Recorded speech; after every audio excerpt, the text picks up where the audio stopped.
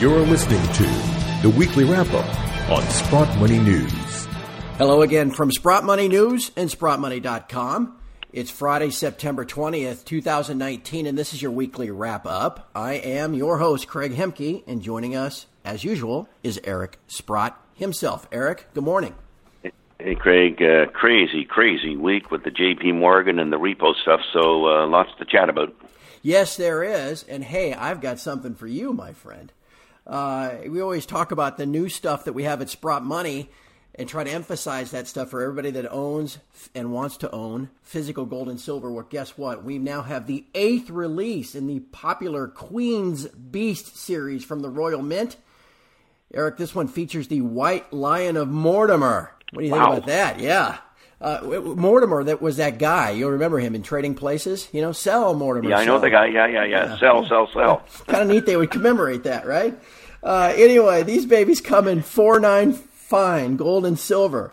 The Queen's Beast series are very popular among investors, and why wouldn't they be? They're now available at Sprott Money, so you can go to SprottMoney.com or, of course, call us at 888-861-0775. Hey, it's not sell Mortimer sell. There's a little buy Mortimer buy this week. Gold's up actually $10. May not feel like it, but it is as we speak. And silver's up 35 cents, so almost 1% in gold and about 2% in silver. Let's start there, Eric. A little better than last week. Yeah. Well, of course, we've had it's been a crazy week.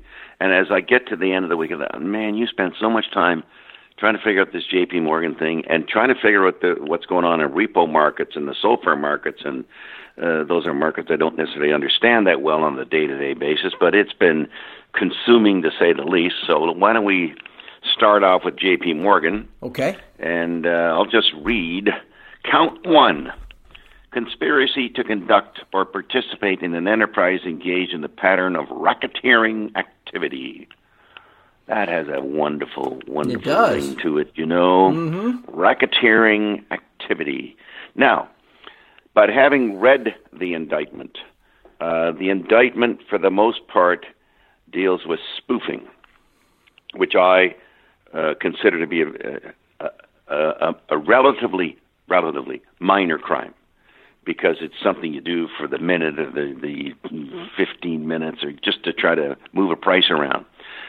The more important thing, and this is something that Ted Butler wrote about this week, is, well, what about the whole, the 3-month move of the price of gold down $200, up $200, clean the table, never lose money, all those trading that goes on in the positions that the commercials, who, of course, are always the net short guys on the COMEX. It's always the major banks that are short.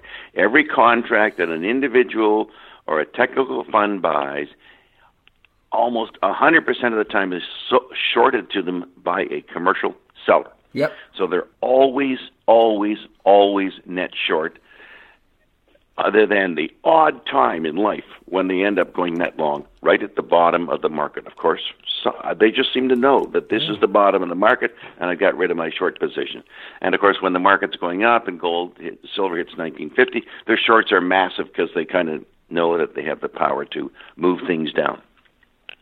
And that is what really should be looked into, this constant flow of money from people and institutions into the commercial banks who seemingly always know which way the price is going. And, of course, spoofing is a little bit of it, but just overwhelming the markets. It's when some guy wants to sell 100 million ounces of silver in a minute. Well, there's no buyer of 100 million ounces of silver in a minute, and everybody knows there's no buyer of 100 million ounces of silver in a minute. But it has the effect of knocking silver down 50 cents just like that. And it's all commercial banks that are doing it. So I'm very happy that J.P. Morgan's traders, and there's many of them actually, I think there's like co-conspirators, there's about 9 of them. Not the names are all not mentioned, and most people are like, even J.P. Morgan's referred to as Bank A, and somebody else is Bank B, and the only names we get are the names of the traders. And I should point out that it was the head derivative traders in precious metals, head of the head of the precious metals desk, Nowak. Yeah, right. So it goes right up there, okay, and maybe higher. So, and of course, the question for you and I and the other precious metals investors is, what will these traders do in the future? Mm-hmm. You know, I can't imagine the new global head of precious metals trading at J.P. Morgan wanting or expecting to do the same thing that the last guy did, because he's going to face an indictment because everyone's watching. So, and I would imagine the heads of other global banks that are involved in this trading might reconsider their position. Now, that would be a great hope for us. Yeah. Because the only person selling is the commercial banks, and they sell short. So if they reconsider their position, the next time the buying wave comes in, we may see a lot more action than we anticipate. As most of our listeners would know, I've been very keen on silver here recently, certainly for the last couple of months. My interest has not been dissuaded at all by anything that's gone on. In fact, it just gets higher and higher all the time. When I looked at, for example, just look at the trading in SLV and GLD yesterday. And SLV traded $1 for every $6.7 that went into the GLD. But the interesting thing about silver is only 25% of the market's available for investment. 90% of the gold market's available for investment. I presume SLV trading is investors, as GLD trading is investors. The amount of money trying to get into silver is incredible. And of course, as we know, the price is like 85 to 1, but the money going in is 6.7 to 1. And on a ratio of how much is, there's only 3 ounces of silver available for investment for every dollar, for every ounce of gold. Mm-hmm. 3 to 1. But the price is 88 to 1.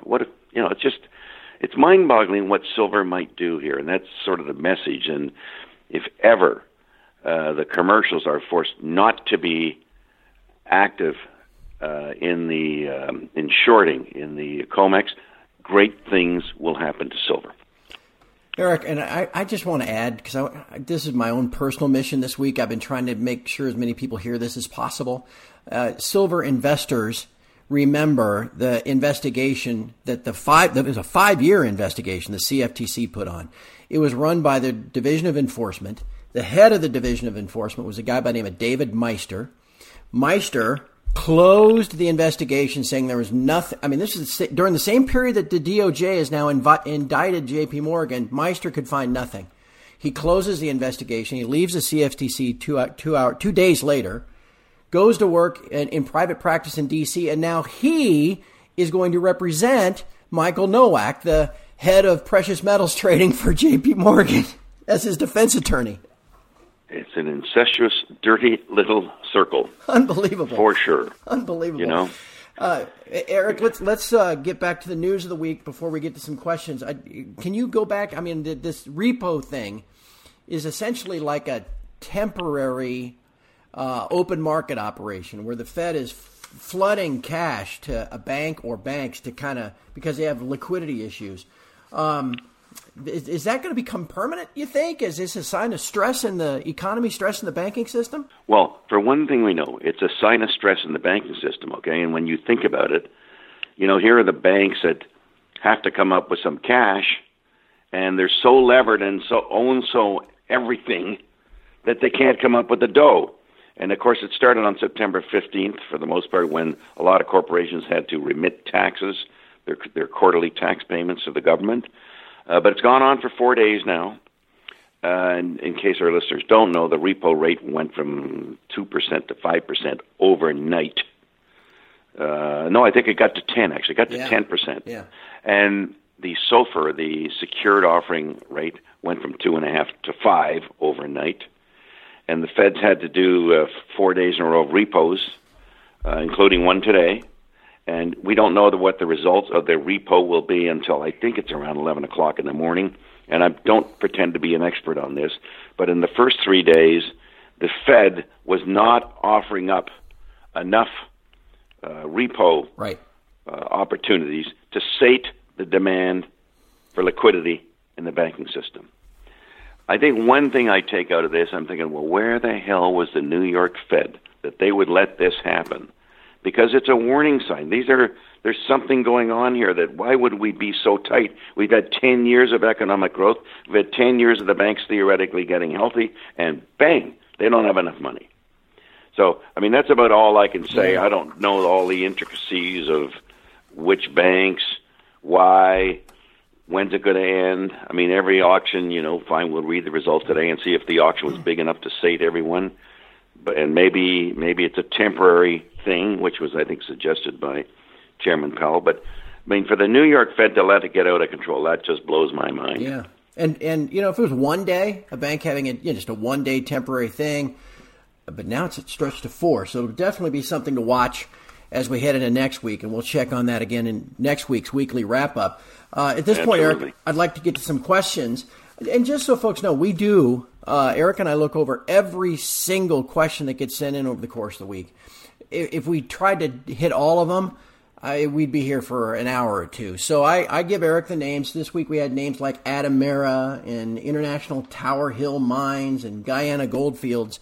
And those are companies I've asked Eric about. Eric doesn't have an opinion. So we just don't have time to rattle them all off to have Eric say, I don't have an opinion. So if you don't hear anything about the company that you asked, just understand that Eric just doesn't have an opinion. But Eric does have an opinion on a couple of them. We're going to get to those. A couple of general questions, though, first, Eric. One was, we always stress diversification. You got to buy a basket of the miners, especially if you're getting exploration companies.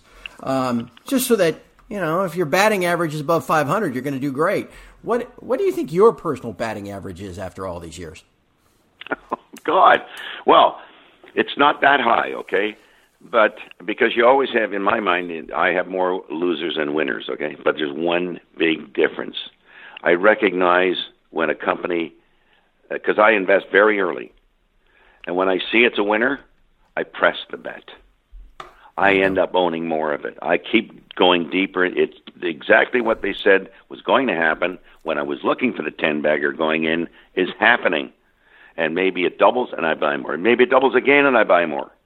Because it's all coming together. And I would use the example of Kirkland Lake as like that. I mean, I probably bought my first stock at $4, bought my last stock at $50. In fact, I bought some this week at $58. So, you follow these closely when you get in them. I own a lot of stocks, so I don't follow them all closely. But typically, when I see a stock going up, I kind of have the impression that I knew what I bought it for going in, and I bought it for a reason that it could go up by many, many times. Yep.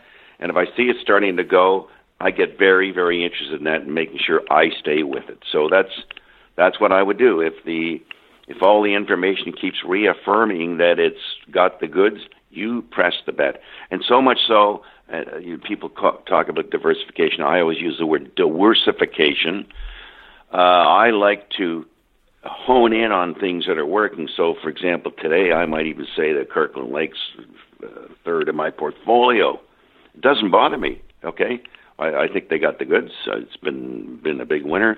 I'll stay with it. I don't mind having a third of my money in one stock that's working. There you go. And then another background question. If you can summarize, I mean, again, we got to summarize this one. Just some of the steps. What are some of the most important things you look for before determining to buy a company? Sure. Well, the biggest thing, particularly when it's precious metal stocks, like what do I imagine the metal endowment is going to be? I'm typically buying companies that maybe aren't in production or maybe are in production, but they got some drilling going on. And I have to make a guess, an educated guess, as to one of my favorite questions, how big can it get? You say you have one, but you think you can get to 10 million ounces. Okay, that's a lot different. And why do you think that? And what evidence do you have that you're going to get there?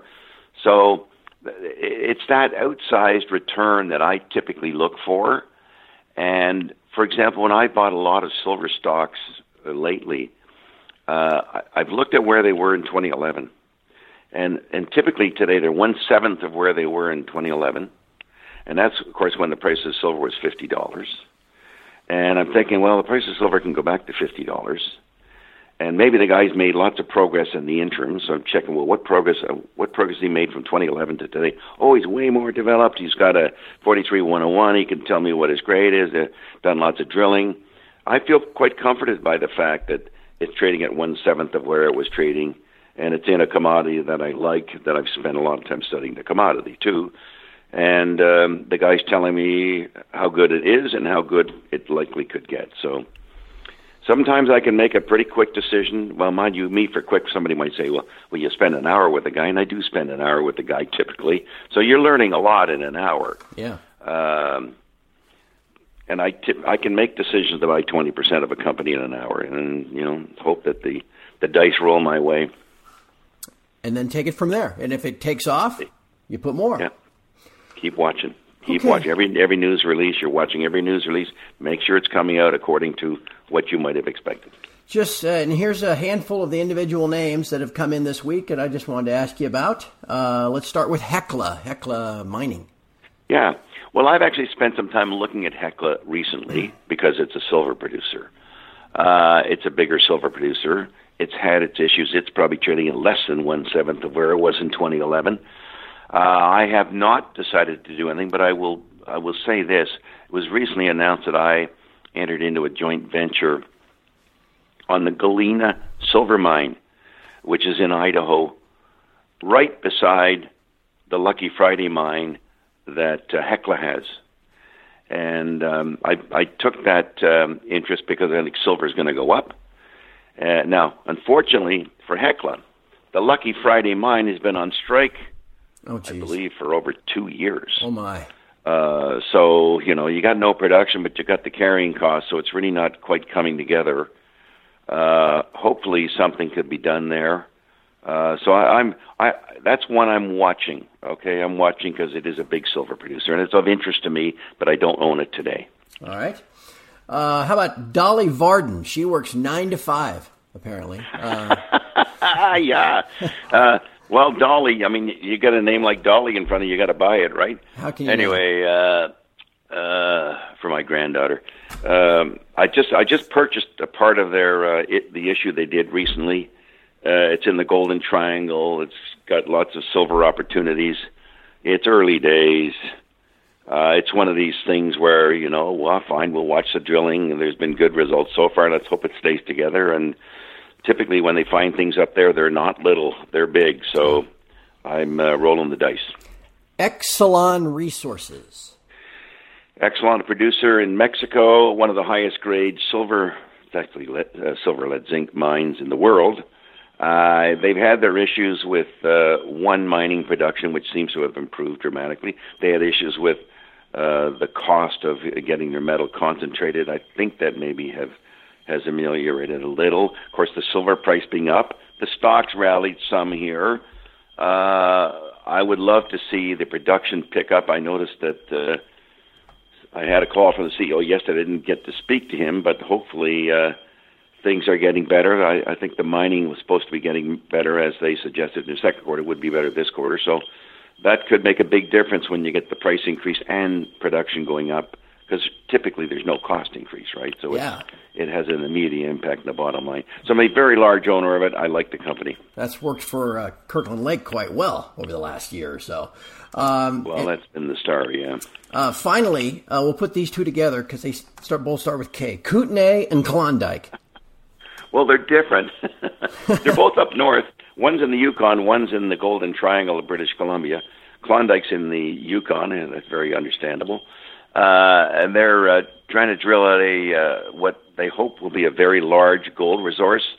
They've had good results and mixed results, and I think with gold, my expectation that gold goes up, and the likelihood that they've unraveled the geological mystery there, which they say they have, good things should happen. Kootenay, we just recently bought. It was part of this whole process of me getting into silver. That was one of the stocks we purchased.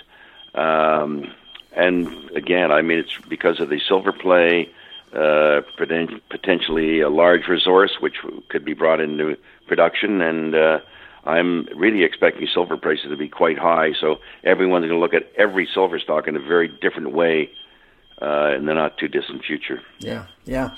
All right, Eric, it has been a very interesting week. And, as we go to wrap up, I'll remind everybody that both gold and silver are up about 15% year to date. So as frustrating as the last couple of weeks have been, we got to keep our eye on the ball. I would imagine you don't have any problem looking at it that way. No, it's been a good year. It's been a great, great, great year. I still believe that all the things that we look at, the technical things, the fundamental things, are looking very, very good for both gold and silver here. I hope the J.P. Morgan thing works to our distinct advantage, because it's worked to our massive disadvantage for a long time. So hopefully things will change. Yes, and no doubt, with all the exciting precious metals stuff going on this year, best way to stay up to date is by signing up to the Sprott Money newsletter. You can sign up to the newsletter by visiting SprottMoney.com. And, of course, don't forget about those white Lion of Mortimer coins that we just got in from the Queen's Beast series. You can also call us, 888-861-0775. Eric, my friend, hopefully we'll see some more guys in cuffs next week. Maybe that'll be something we can talk about. The perp walk. Perp walk. The perps. The racketeering conspiracy. Never forget it. And don't also forget the paradigm shift that's going on with zero interest rates and everyone, wondering how they're going to handle it, and the breaking out in the money markets here. Like there's some strange stuff going on. So having gold and silver looks pretty good right now. It'll be fun to see where we are next week. Have a great weekend. You too, man. And from all of us at Sprott Money News and SprottMoney.com, thank you for listening, and we'll talk to you next week.